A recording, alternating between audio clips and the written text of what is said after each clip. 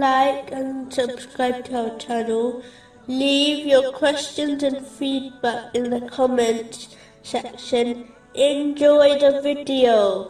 Continuing from the last podcast, which was discussing chapter 6, verse 158. The day that some of the signs of your Lord will come, no soul will benefit from its faith, as long as it had not believed before, or had earned through its faith some good.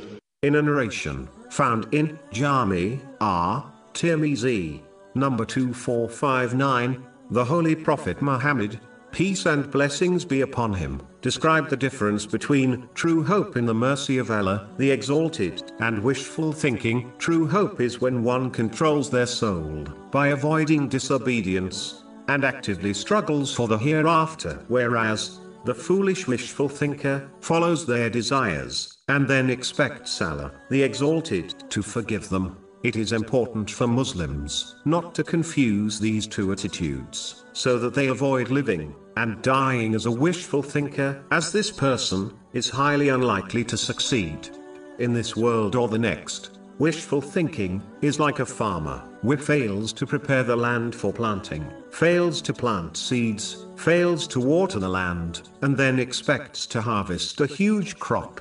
This is plain foolishness, and this farmer is highly unlikely to succeed in obtaining success. Whereas true hope is like a farmer who prepares the land, plants seeds, waters the land, and then hopes Allah, the Exalted, will bless them with a huge harvest. The key difference is that the one who possesses true hope will actively strive to obey Allah, the Exalted, by fulfilling His commands, refraining from His prohibitions, and being patient with destiny, according to the traditions of the Holy Prophet Muhammad, peace and blessings be upon him. And whenever they slip up, they sincerely repent. Whereas the wishful thinker will not actively strive in obeying Allah, the Exalted, and instead follow their desires, and still expect Allah, the Exalted, to forgive them. Muslims must therefore learn the key difference, so that they can abandon wishful thinking, and instead adopt true hope in Allah, the Exalted,